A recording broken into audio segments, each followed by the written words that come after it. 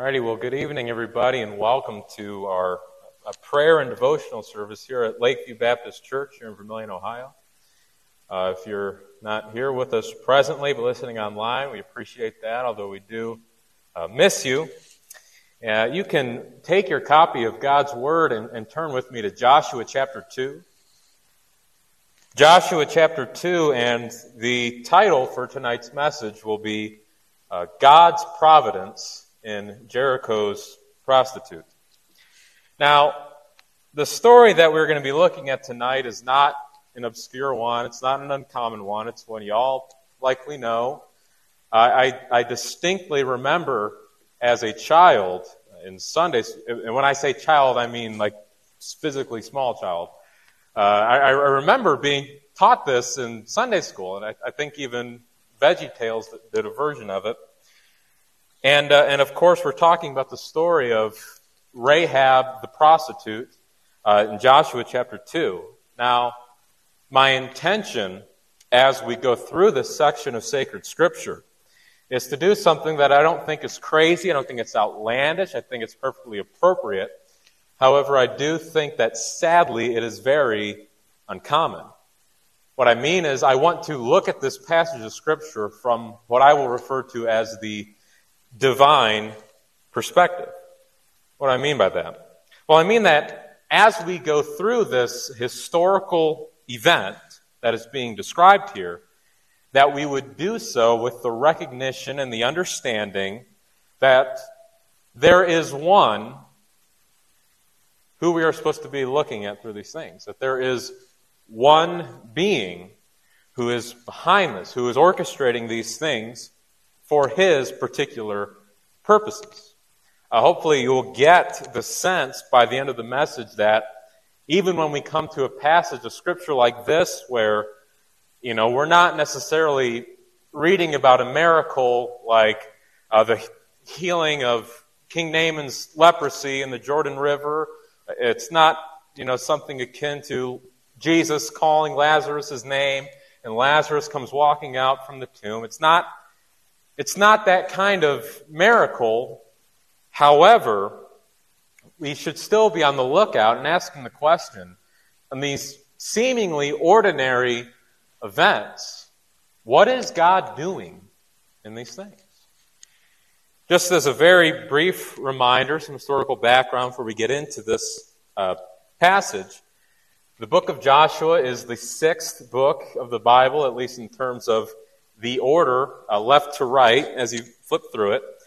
And the significance of that is that this is the account of Israel entering into the promised land that was promised to Abraham hundreds of years prior, in which Moses spent most of his life preparing the Israelites on not only entering the land, but how they are to live once they are in that land. That's sort of the purpose of much of the Old Testament law, although Moses himself would not enter. That's an important element to what I want to be discussing tonight. We need to understand that when we are reading about Israel's entering into the promised land and the conquest and the victories of Joshua and these different things, what we are reading about is not just historical events. But what we are reading about is the fulfillment of God's promises that he has made prior. Just looking at here in chapter 2, verse 1, we read, "And Joshua, the son of Nun, sent 2 men secretly from Shittim as spies, saying, 'Go view the land, especially Jericho.' And they went and they came into the house of a prostitute whose name was Rahab, and lodged there." Now there's a peculiar thing right there from the get-go that I think we ought to recognize. Jericho, as you know, was a walled city. The fact that they had means to construct a wall would tell you that this was, relative according to the time, a large city, meaning there's a lot of structures. A lot of structures, there's a lot of buildings, a lot of people. Yet, of all those people in the city, just so happened that it's Rahab's dwelling place that they stumble upon. Now, just thinking pragmatically about it, that's actually a smart move. Remember, these men are spies in the land of Canaan. They don't want to be caught. Well, the house of a prostitute on the outskirts of town might actually be a strategic place to go to if you're looking for secrecy. But still, my point being, are we to think that this is mere coincidence? Mere happenstance, just, stroke of luck that they happened upon Rahab's house? I mean, even if we attribute the fact that she was a prostitute to being strategy on the part of the spies, why was it not some other prostitute? I mean, this was a military city, and it's just the reality that if you have a high concentration of pagan soldiers, it's not surprising that you might have a high concentration of prostitutes. Yet, of all the potential places they could have gone, just so happens to be this one. And I think that is significant. Why? Well, what did I already say? This is not just a historical event, but this is the fulfilling of a promise that God has already made to Abraham in Genesis chapter 15. Rest assured, it was the providence of God that carried these men where they were to go. Well, looking at verse 2, and just to keep on reading, and it was told to the king of Jericho, "Behold, men of Israel have come here tonight to search out the land." Then the king of Jericho sent to Rahab, saying, "Bring out the men who have come to you, who entered your house, for they have come to search out all the land." But the woman had taken the 2 men and hidden them. She said, "True, the men came to me, but I did not know where they were from. And when the gate was about to be closed at dark, the men went out. I do not know where the men went. Pursue them quickly, for you will overtake them." But she had brought them up to the roof and hid them with stalks of flax that she had laid in order on the roof. So the men pursued after them on the way to the Jordan as far as the fords, and the gate was shut as soon as the pursuers had gone out. That's the end of verse 7. Now, again, I have to ask you, what a perplexing thing there. For seemingly no apparent gain, at least that we can see at the moment, that would come her way, Rahab decides that she is going to protect these men. Now, this could launch us into a lengthy discussion about the ethics here. I mean, the fact that what Rahab did was technically she lied, and so is that immoral and this type of thing. Too deep of a conversation for tonight. I know these 2 facts. I know that God hates liars. I know He hates lying, that lying is a sin. But I also know that Rahab is commended for her faithfulness and her obedience. Well, you just put those things together and you allow God to work the way He wants to work. I'm a Christian. I wear a cross around my neck, which means I believe that God can take sinful actions of men and use them for good. And I'm quite glad about that, actually. And so the point of this is that the very king of Jericho himself sends his messengers to Rahab, inquiring about the men who were currently hiding on top of her roof. She protects them. She protects them. Now, think about that. What do we know about this woman Rahab so far? What are the things that we have learned about her just from reading the biblical text up to this point? We know that she is a prostitute, and that's it. That's all we know. We don't know much about her other than that she is this immoral woman. She is a woman who literally earns her living by selling her own body to be used sexually.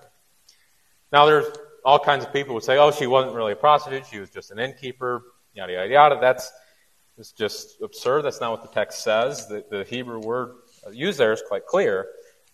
And that's significant. This is an immoral woman who sells her very own body for money. Now, here is this woman. She's face to face with messengers sent of the very king himself. Now, given her lifestyle, given her character, given what we know about her, one could easily imagine that if she was willing to sell her own body for money, I mean, why not the two men upstairs? Who are they? What apparent and obvious worldly gain does she have by protecting those men? I mean, think about the potential wealth and all the money that she could have made for herself if she played her cards right in her deal with the king's messengers here. Now again, I ask you, is this just all by chance? Are those two Israeli spies hiding under the flax on her roof just really, really, really, really lucky? I mean, could God's whole purpose of bringing the people into this land that he promised to Abraham so long ago have been thwarted just like that? Now, the objection is, well, what about the fact that the Israelites were wandering in the desert for 40 years due to their disobedience? Well, look at that promise that God made to Abraham again. What did he say? He prophesied and said that there was going to be a lengthy period of time in which the Israelites would be sojourners in a foreign land. And he said, when would these things take place? It was when the iniquity of the Amorites was full. So you have to understand that. It's not just the fact of the Israelites entering the promised land that is promised. It's the timing. It's the when. God has already predetermined himself for his own purposes when these things would take place. Not just that they would take place. So I ask you, when you look at these events here, who is the one behind this? Who's the one working? Something to think about. Verse 8, before the men lied down, she came up to them on the roof and said to the men, I know that the Lord has given you this land. And just to stop right there very briefly, I think it is rather significant. You may know that in the Old Testament, when we see the word Lord in all caps, that this means what's being used here is the very divine name of God itself. What is called, to give you a fun word to say, the Tetragrammaton, Yahweh. This is the personal name of God that he revealed to his covenant people. Now, I don't just say that because it's interesting. I say that because look at what's going on here. You have this immoral, this pagan woman in a foreign land that the Israelites are coming into, and as she addresses the Israelites, she is using God's personal, divinely revealed name. She recognizes not only that, but that he, the one that I'm trying to point us all to, that he has already given the land to the Israelites. It's already theirs. It's already theirs. And if we just keep reading, she says, I know that the Lord, that Yahweh has given you the land, and that the fear of you has fallen upon us, and that all the inhabitants of the land melt away before you. For we have heard how Yahweh dried up the water of the Red Sea before you when you came out of Egypt, and what you did to the two kings of the Amorites who were beyond the Jordan, to Sihon and Og, whom you devoted to destruction. And as soon as we heard it, our hearts melted. And there was no spirit left in any man because of you. For Yahweh, your God, he is God, in the heavens above and on the earth beneath. Now then, please swear to me by Yahweh that as I have dealt kindly with you, you also will deal kindly with my father's house, and give me a sure sign that you will save alive my father and mother, my brothers and sisters, and all who belong to them, and deliver our lives from death. The end of verse 13.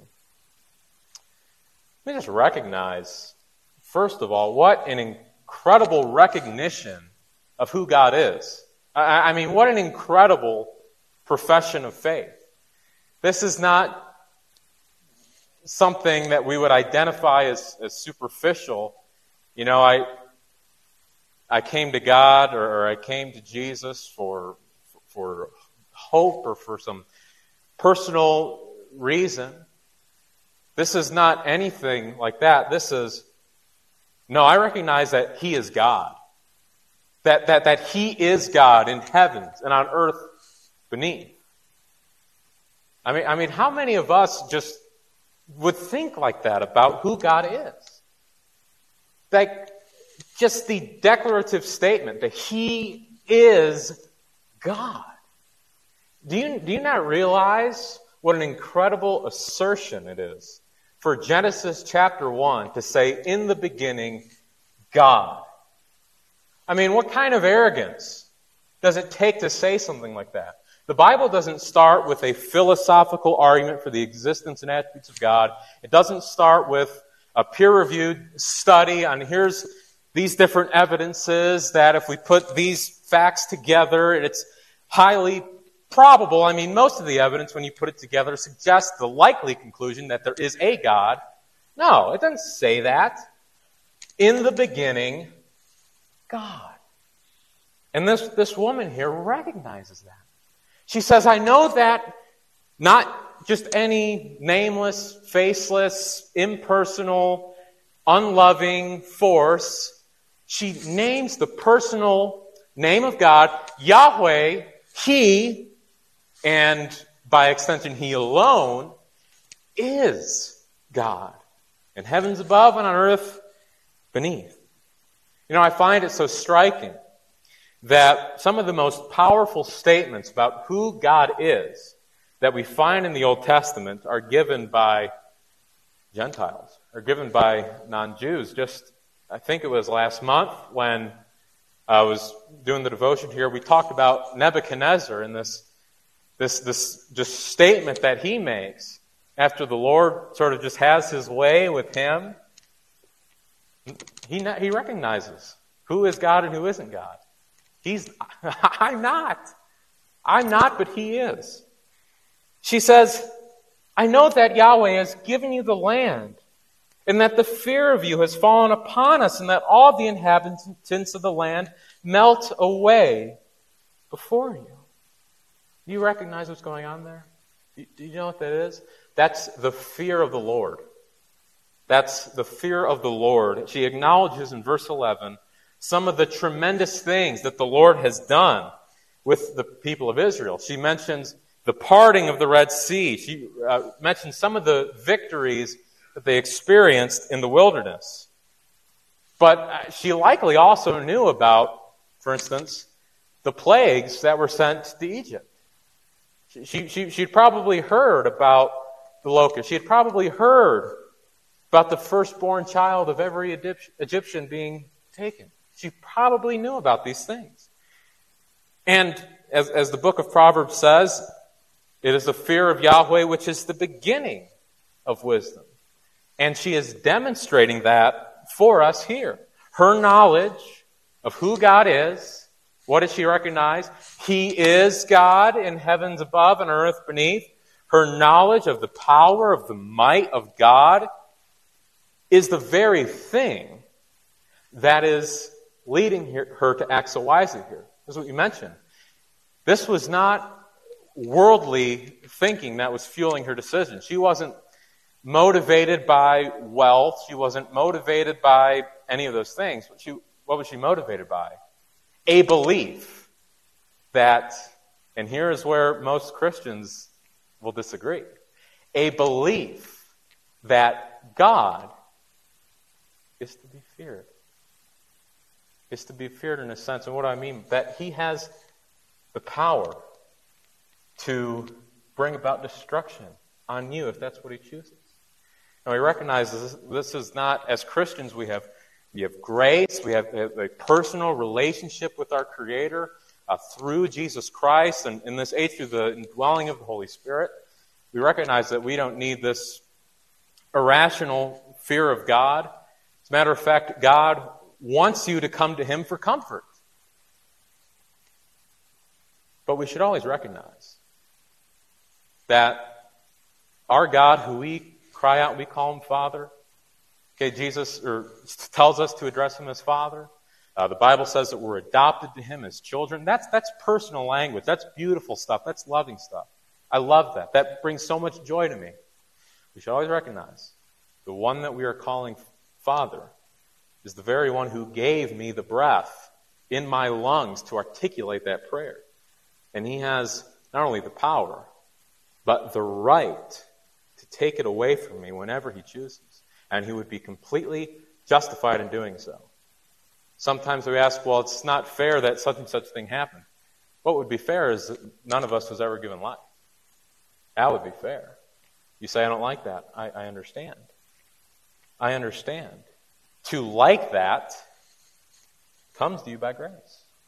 Does it not?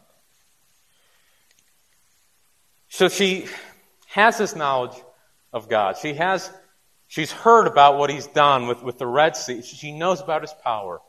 And this understanding of who he is what is fueling the wise decisions that she is making here. Just an interesting thought. James Montgomery Boyce kind of muses here that, probably the reason that Rahab knew about these things, think the different great works that God had done, the reason that she had probably heard of those was because of the fact that she was a prostitute.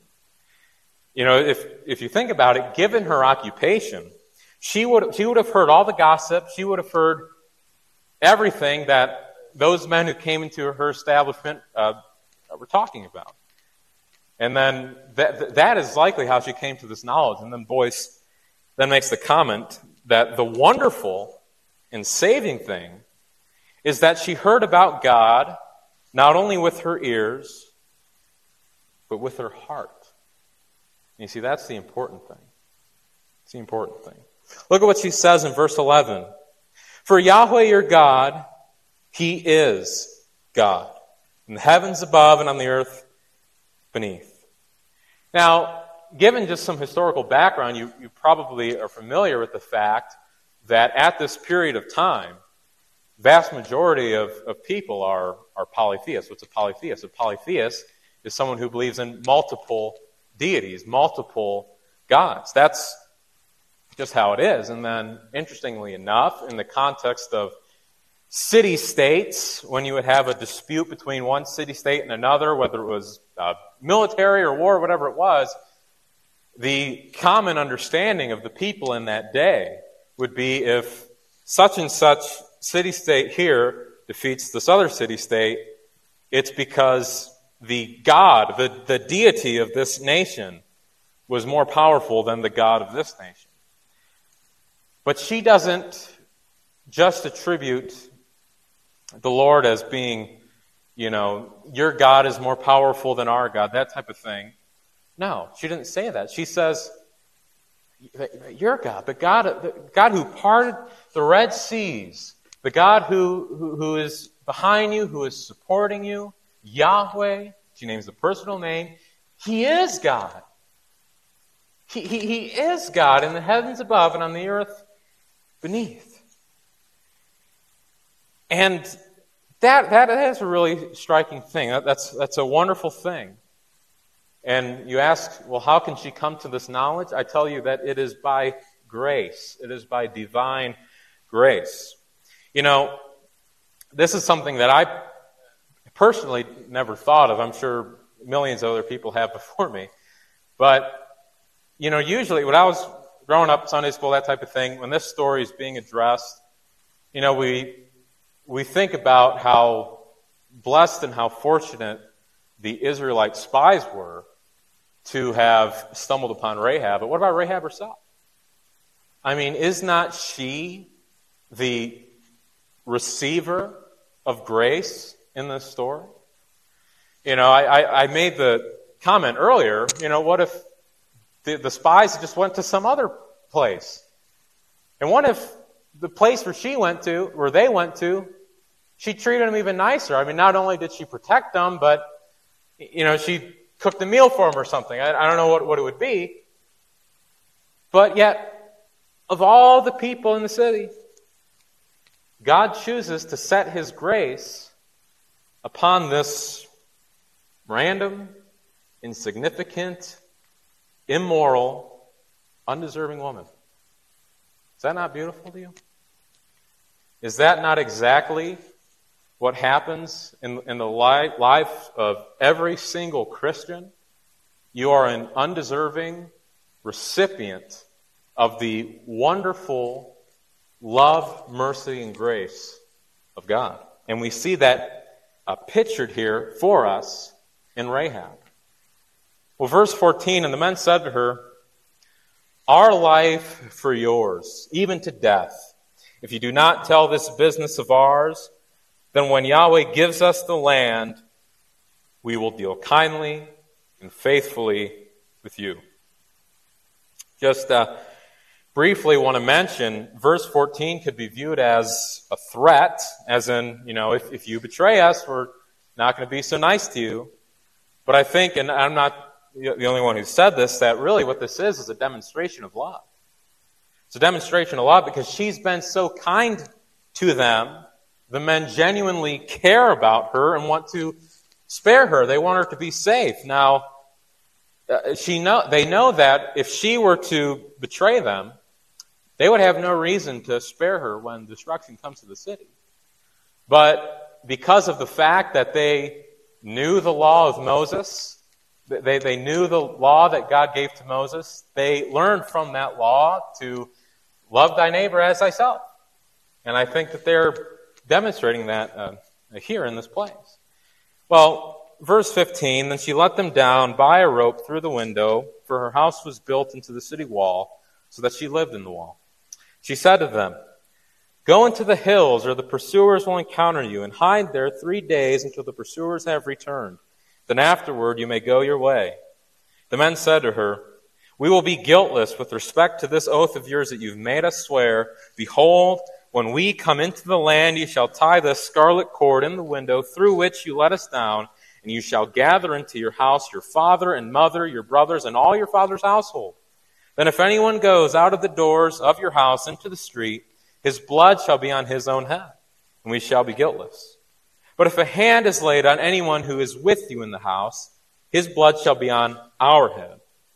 But if you tell this business of ours, then we shall be guiltless with respect to your oath that you've made us swear." And she said, "According to your words, so be it." She sent them away, and they departed, and she tied the scarlet cord in the window. They departed and went into the hills and remained there 3 days until the pursuers returned, and the pursuers searched all along the way and found nothing.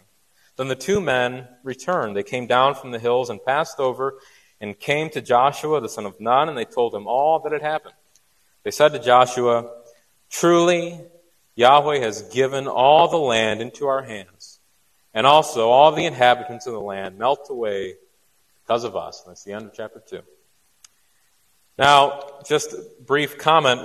Normally when we address a text like this, we would spend a lot of our time, praising Rahab for her faithfulness and that type of thing, and what a great model she is in trusting God as opposed to trusting in man and things like that. There's absolutely nothing wrong with that. It's appropriate to do that. There are 2 separate places in the New Testament where Rahab is praised for her faith. Perfect thing we should do there. But hopefully you recognize that sort of what my goal was in the brief period of time we have tonight was that when we look at the Bible, our first thought should be, what is God doing in these things? I mean, what is He doing? What is He telling me? What's going on with Him? So often, we want to start with ourselves, because that's our nature. But I think if we do that, we're blocking ourselves from some of the true beauty of Scripture. You see, the one to praise ultimately in these things is not the spies, it's not Rahab, it's Yahweh. The one true God of Israel, the same God who is revealed in the person of Jesus Christ, my Savior. And in verse 24, we understand this, saying, "Truly Yahweh has given all the land into our hands." We, you and me, as the people of God, ought to read a story like this and have the personal effect being that our love and our trust in God and who He is would be increased. That if God was going to ensure that His promises to Abraham would not fail, why should you think that the promises that He has made to you would fail? Surely not. We can trust that just as the Lord our God providentially sustained the people of Israel through something like this, bringing them to the promised land, that He will providentially sustain us all the days of our lives till we enter that eternal promised land we have secured for us in Christ Jesus. Thank you, and Pastor Cliff will come and close us in prayer.